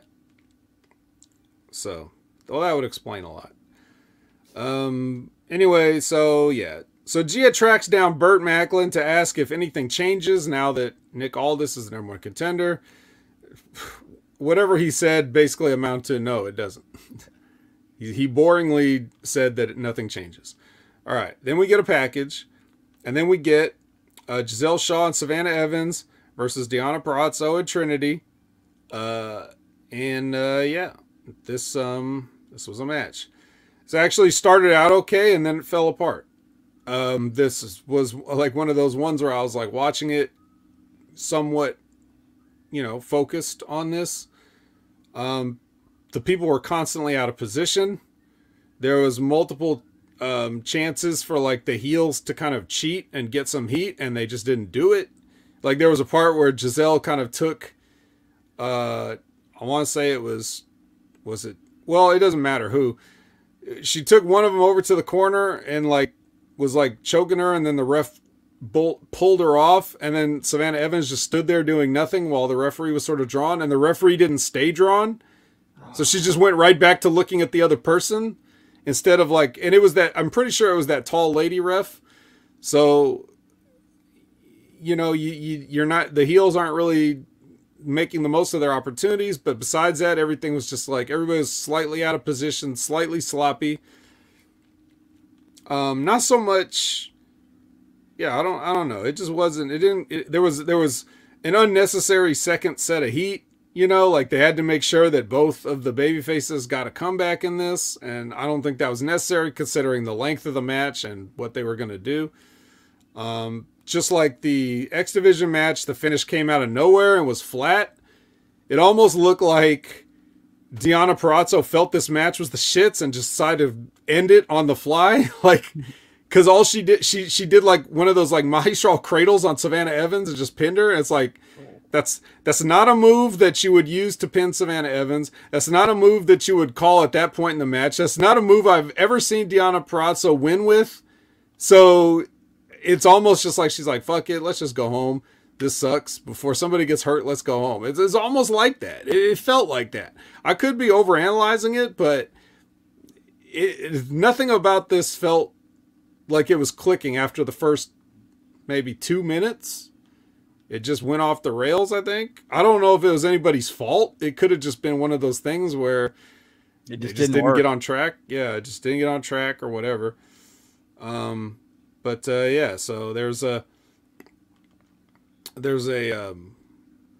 afterwards between Deonna and Trinity, there's this moment where like they try to get the beat down on Deonna afterwards, of course. And Trinity had been taken out at that point. Yeah, that's what it was. I remember now how they got into it. Because, they did a thing where it looked like Deonna would have wanted to tag Trinity. But she's not like she was going for the tag. She was like busy doing her own thing. And then Giselle went around and like pulled Trinity off the apron. And Trinity took a bump. And then it was shortly after that Deonna got the cradle pin. So it was like, what is the point? Like, why'd you knock her off the apron? It was just so she would be selling when they started kicking the shit out of Deonna. That's why they did it. So it was like 3-on-1 versus Deonna with Jay and Savannah and Giselle beating her up. And then Trinity comes back in and clears them out. And then they both clean house. And then they're left there and Deonna goes for the handshake, and Trinity looks at it for a second, but then she gives her the handshake and pulls her in for the hug, and then they do some booty shaking, and then they get out of there. So if you want to see Deonna shake her booty, there you go. Thoughts? They continue to make Shaw and that group look like a complete non-factor. When was the last time they won a match? And the last time I can remember any of them went over in a match was when Jay went over Swinger. Hey, I'll take it. They just seem like such a non-threat and just, I don't know. And this is an opportunity to give them a win because you had the whole thing where they could have the miscommunication with Deonna and Trinity to put more heat on their match leading up to Slammiversary. Well, they didn't do that. They're friends. And they shake their booties. So, there you go. What would you give Deanna's little booty shake out of 10? I'll give it an 8. 8? Okay. All right. Now, speaking of booty, we get a package, and then our match with the Design versus OVE in a street fight. And their third partner ends up being Madman Fulton, who looked like he was in great shape. Hmm. Yeah, he also looked like a professional wrestler. Whereas the design all came in like street clothes, like with jeans, and they look dressed for the Bunkhouse Stampede in this. But the OVE guys were wearing their wrestling gear, so geniuses. Now, in Callahan's defense, none of the stuff he wears looks like wrestling gear anyway, so he would show up like this, but I think Chris had those tights with the belt. He should be a member of the Good Hands. So yeah. So Fulton was so excited to be back that he almost he tried to get in the ring before they could do their pose on the apron. Like they were supposed to stand on the apron and do the thumbs up, thumbs down. And like right when they all got up there, he started to like put his leg in the ring, and then he got back out because he forgot he had to do the pose. That's how excited he was. So this is your typical garbage match. Not only did they use garbage, but it was garbage. It's just guys hitting each other with stuff and whatever. It's the same stuff you always see. Yep. Oh, except this one, there was Jake Chris had like a barbed wire wrapped rolling pin, and he had Diener on the outside, and he took that rolling pin and he just rolled it down the back of his shirt.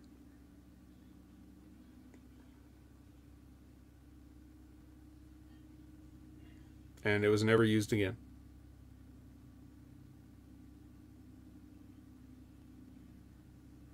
Lame. Yeah. Callahan wins with a pile driver on Diener, so. With this holding a man's shoulders to the mat for 3 seconds, I hope that this blood feud is finally over. There's no coming back after a person has held you down for 3 seconds. You really just can't even show your face anymore. Especially after all that stuff that you said about coming for blood and coming to take a man's family and, take everything from him. Like, that's what they promised. They promised possible kidnappings and robberies and maybe even implied some murder because we know he's capable of it. We still haven't seen Eric Young. So all that, but Sammy gave you a wrestling move and held you down for 3 seconds. So sorry, you're done. That's it. We're through. Case closed. That's all I can say. What do you have to say? This whole thing is just a lame waste of time. Yep. What did this do for, like you were saying, what does this do for the design? Does never nothing won a for significant match. Doesn't do anything for anybody.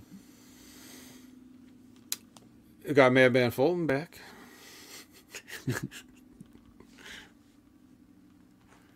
So, I don't know, man. I don't know. Lab Rat says Sammy looking like Bundy. And like Ernie the Big Cat Lad used to say, you're stealing from the man, Sammy. But, yeah, I'll leave these type of matches to Masha Slamovich, in my opinion, and I don't know, Sami Callihan can get a job as, like, I don't know, a beanbag chair or something. Whatever he would do. I wouldn't want to sit on him, but he might contract something. He might become a worse wrestler if you sit on the Sammy beanbag. I don't know, man. I just don't know. I don't know who likes this. Who likes this? Who is hyped for this match? Like, even among Impact fans, like, who was sitting there? I gotta watch one of these, like, I gotta sign up for like 1 month for like the Impact Plus thing and watch the pay-per-view on YouTube live, even though that's never gonna happen. But like, I can go back and watch the replay, I guess. And I want to see what the people are saying in the comments, like when it's live happening.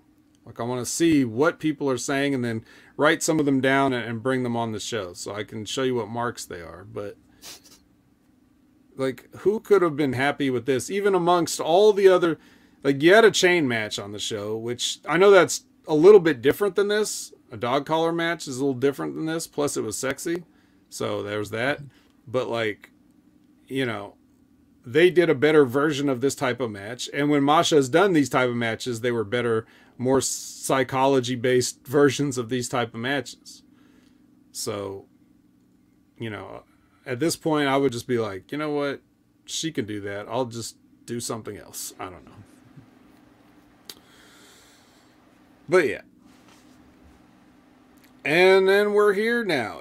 We get a package, and then we get the main event. It is Alex Shelley versus Burt Macklin. I'd like to remind you all that you can get your Yup t-shirt at shopimpact.com.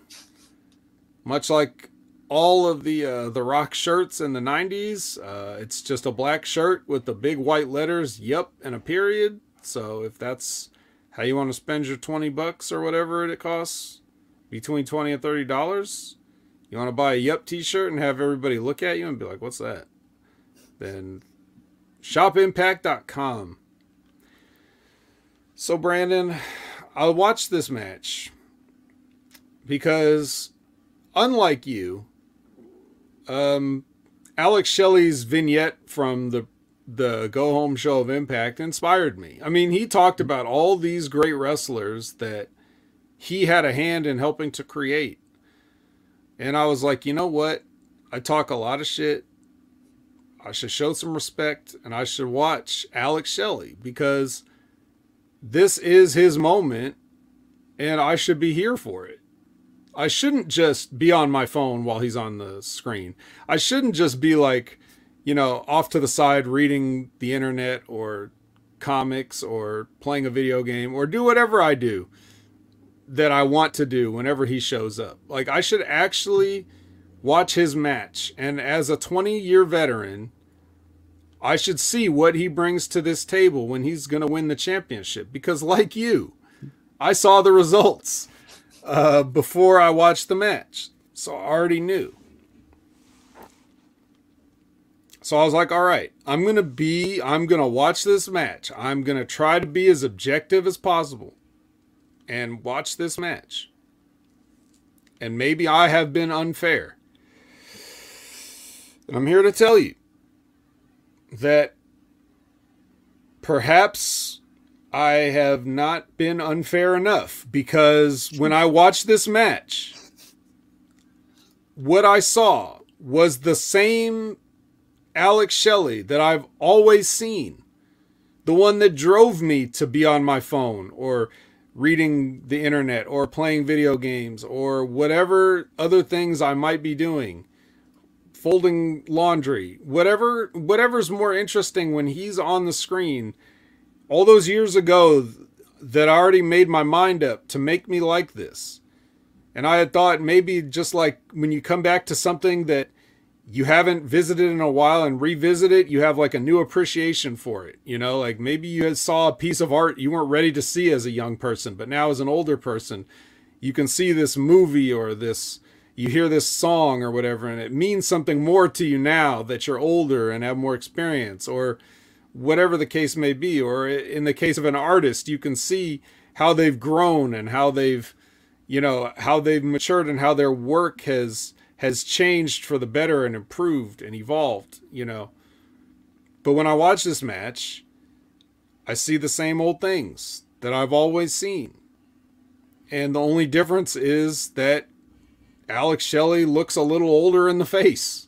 That's the only difference between what I'm seeing now.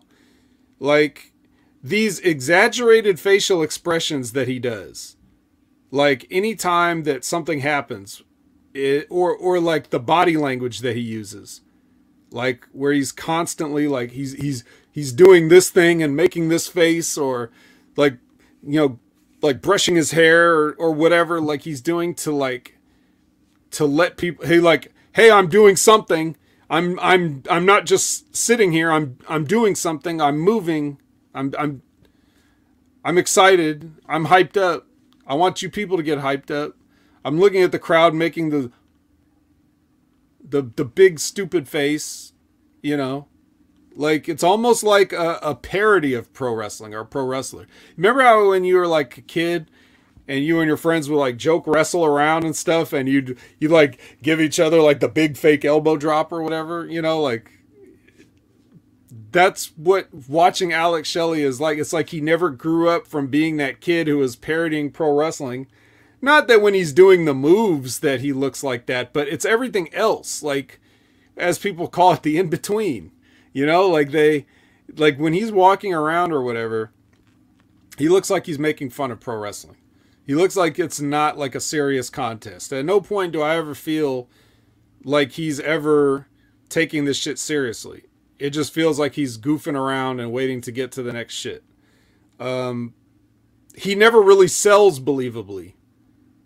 You know, like when Macklin is trying to like put some heat on him or whatever, he's selling like it's cartoonish, like, again, with the exaggerated facials. And he doesn't sell for long, which that's not really selling. You know, like if you, there comes a point where the heel's got to get over at some point, and you got to think, oh shit, this guy's in trouble now. You know, like that's the idea of a standard pro wrestling match. So Alex Shelley should be like basically really beat down and looking like he's struggling to stay alive, let alone I'm just going to take a move from Steve Macklin and stay down for a couple of seconds and then I'm going to get back up and do a counter. You know, like that's not selling. That's just, you're just waiting for your turn. You know, like I'm not, he has a chance to, like help to make, you know, Steve here. Like he has a chance, even if he's going over, he's got a chance to like, because even though he's saying like he's helped enough people, that's in a kayfabe sense of like, you could still say that, like you're talking about the baby faces that you either inspired or coached or whatever it was, you know, but like in a shoot sense, you still have to make your opponent in the match, especially if you're going over. You got to make it seem like you really beat somebody. You got to make it seem like you overcame the odds. You got to make it seem like this guy, I escaped with this win by the skin of my teeth. And this match made Macklin look basically like a joke. Made it look like he should have never been the champion. You know, like he didn't sell any of Macklin's shit really. You know, and like I said, taking the move and staying down is not selling. It's like, you have to take the move, stay down, and make the people believe that you're legitimately in trouble or hurt by what he's doing. And you got to let Steve Macklin stay on top for quite a while. You know, you don't just keep getting up and doing hope spots and fighting back and everything like that. That's not like a main event level move. And maybe this works in tag team wrestling for you, but it's not the way it's supposed to be done, really. So, with all that being said, you're not showing real respect for your opponent because you're not putting his shit over, and you're going over anyway.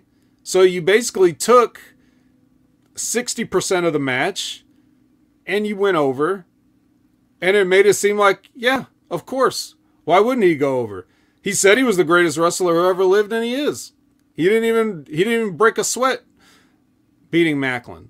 I'm surprised he didn't fucking have Macklin tap out. Like the way the match was going, I was like, you know, why don't you just have him tap out? He basically stopped short of putting a foot on his chest. Like, and I'm not saying that Macklin is some guy that deserves, you know, that sort of a treatment, or that he's had some kind of glorious championship run or something that's worth protecting. I don't really care. It doesn't matter what happens to Macklin. I mean, you could argue that he never would have been the champion or never should have been the champion. You give Alex Shelley the belt. That's fine. You want to give Alex Shelley the belt? Why not? Who cares? It's your company. Do what you want. I don't have a problem with that. But in the match, Alex Shelley Alex Shelley showed me who he always was. That's my point. And I've been right to say the things that I've said. And I don't feel guilty about it. And even though he's put in the work and the time, and I respect that part of it, he should be way better than this at this stage of his career. But I guess he just doesn't know. So I'm sorry I took that entire buffet table of food and left you a few scraps. But, I mean, I'd love to hear what you thought about the booking and the match and everything. Nah, you pretty much nailed it. It just seemed like they kind of killed the Macklin experiment before, like, he had a chance to really do much with it. Just thinking, because I remember there's an interview that Bully Ray gave where he mentioned, like, they took the title off him and put it on Saban for political reasons. This seemed like it was a political move. Well, it's definitely a political move. I mean, the fact that the Motor City Machine Guns still exist, have a career, and are on top in Impact is political. It's almost just like, well, they're the veterans. We gotta do something with them, and they decide to do this. So, but anyway, continue. And at least they had the exposed turnbuckle play into the finish. At least that made sense. Yeah, I guess so. Other than that, though, I just, I was not a fan of this. So, the question is now, if we're looking at Slammiversary, this is Nick Aldis versus Alex Shelley? Yep. Is that a more intriguing match than Steve Macklin versus Nick Aldis? I would say no. I think there's actually more meat on the bone if you did something with Macklin and Aldis. Especially if, for example, like, this could have been a time where, I understand if you want to have a feel-good moment and the clock's running out on Alex Shelley. But not only was this barely better than a episode of Impact, like as far as a pay-per-view, this felt so small time. So it's not even like a real big moment for him. It's not on one of their big stages, like a Slammiversary or a Bound for Glory or whatever. It's just one of these secondary pay-per-view events. It's like, oh, you're the champion now, Alex Shelley. It didn't even feel like a big deal. So you didn't even get the most out of it that you could by making him the champion for the first time.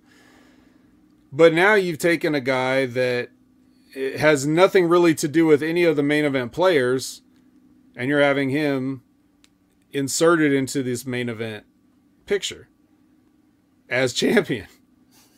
So, okay.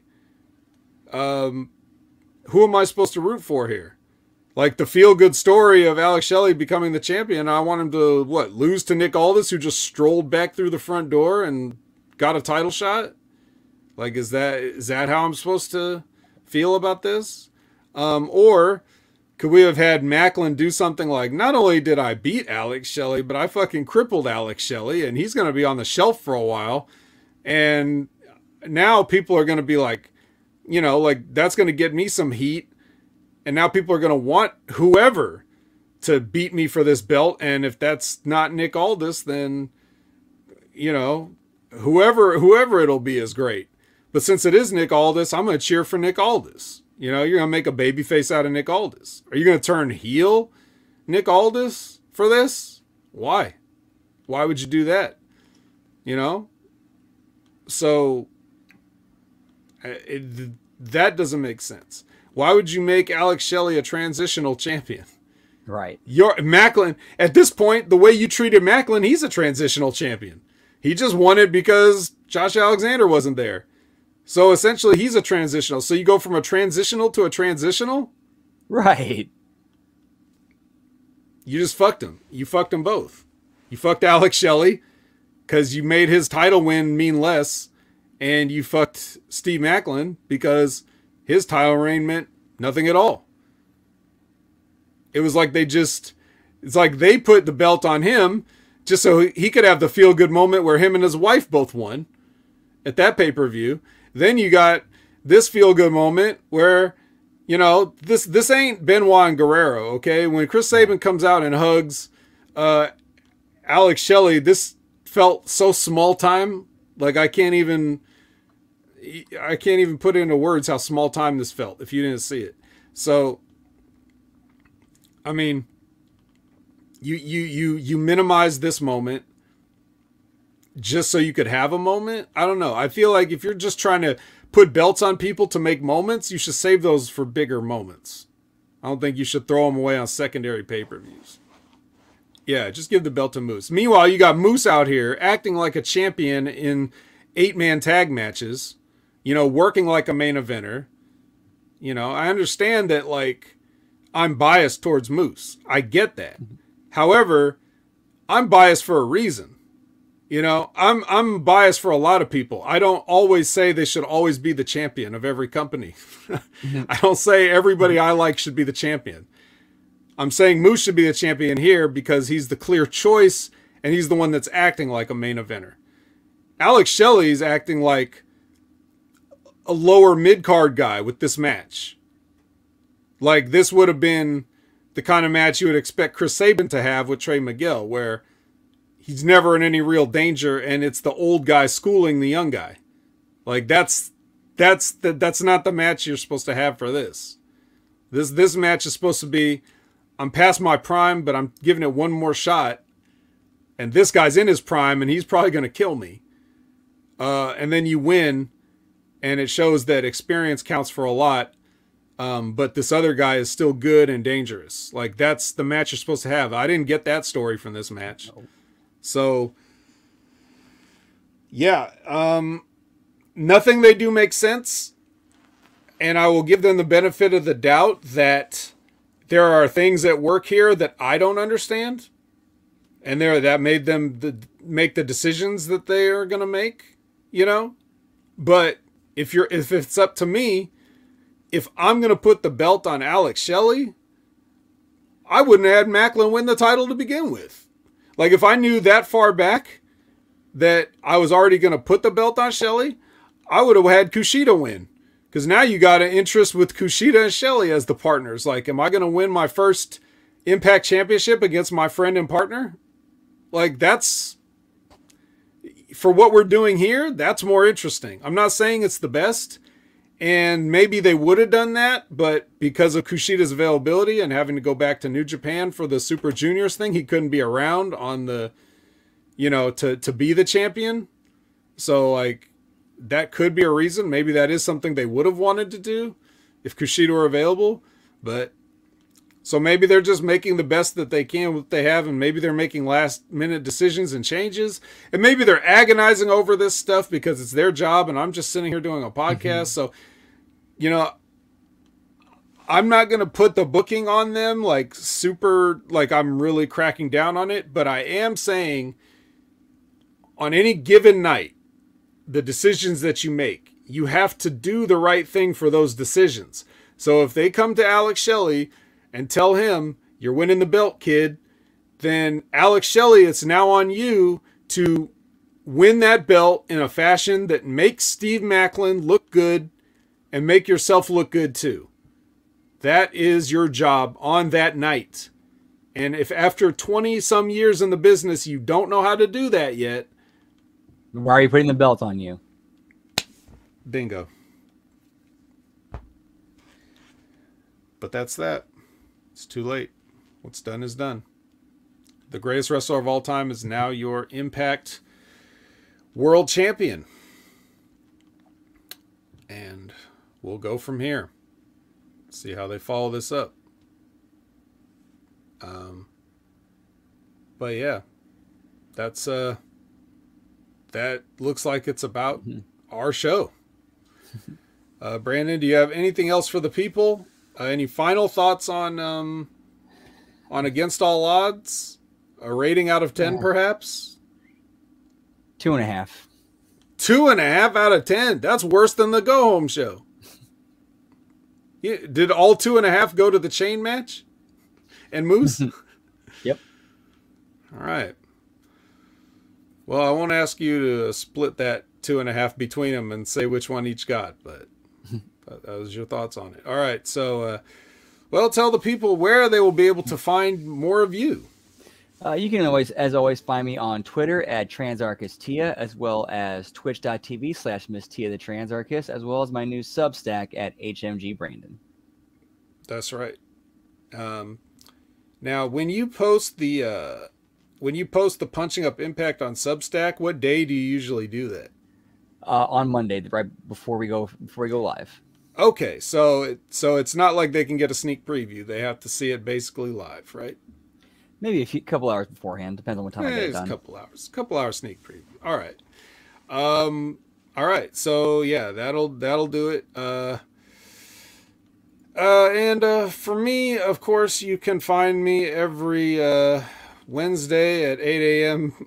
Pacific, 11 a.m. Eastern, except maybe this week some things are up in the air, but we'll let you know what's going to happen with the Next Level Wrestling Review, because Big Ray thinks it's more important to have a wedding anniversary than to do a podcast. So we'll figure out what's going on with Next Level pretty soon.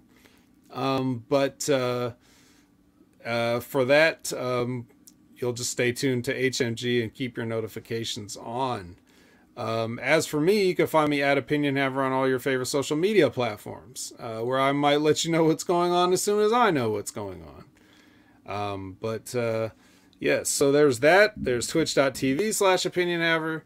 Don't forget to tune in to True Crime Tuesday tomorrow. We're playing some more LA Noire, and we're going to see if the chat can help me solve these cases on homicide. And 27, Brett. Yes, not that homicide. Library wants Gary to replace Big Ray. That could be interesting. But Gary might also be booked. We don't know at this point. Yeah, you gotta book Gary quite a bit in advance. It's a little short notice to book Gary, but yeah. What else do we got? Wrestling with Rip Rogers every Friday, except when it's not. Just like this time, it was on Thursday last week. So you never know. But you stay tuned to Wrestling with Rip Rogers. Subscribe, hit that notification bell, leave a comment, all that good stuff on Wrestling with Rip Rogers on YouTube. Plenty of good content there. They talked about the Iron Sheik. Rip has stories about the Iron Sheik, so you can go check that out right now. The Great Iron Sheik. Did you have anything to say about the Iron Sheik, Brandon? Man, it's just a shame that he passed, because he managed to keep himself like in the public eye long after his like career had ended. Mm-hmm. Yep. It's just such an iconic wrestler that people knew, even if they didn't watch wrestling. They knew of the Iron Sheik. Yeah. Interesting story. He kind of married into my father's in-laws. What? Yep. Oh man, we're gonna have to save that one for next week. I don't really have any like weird stories. Like whenever we go up to Minnesota, like he'd introduce me like, hey, like the Iron Sheik married his like, you know, I forgot what the relation was to the person, but he introduced me and like they shared a few stories of like, you know, just them hanging out with each other. Wow, interesting. Yeah, I didn't know that. Well, find out new stuff all the time. So, all right, where was I? Wrestling for Rogers. Stevie Richards. Follow Stevie Richards everywhere. Instagram, YouTube. He's doing the Big Fitness Show with Big Mike Barons. They're just rolling along. He's got his video of his new truck. Like, he's got all kinds of cool stuff out there. Still doing reviews of exercise equipment and things. He was trying to save you money on Memorial Day sales. I mean, this man, Stevie Richards, cannot be stopped, nor should he. So, follow Stevie Richards, and I guess that's all. That's going to do it for me. And so for myself and for Brandon, I don't have a sign-off line.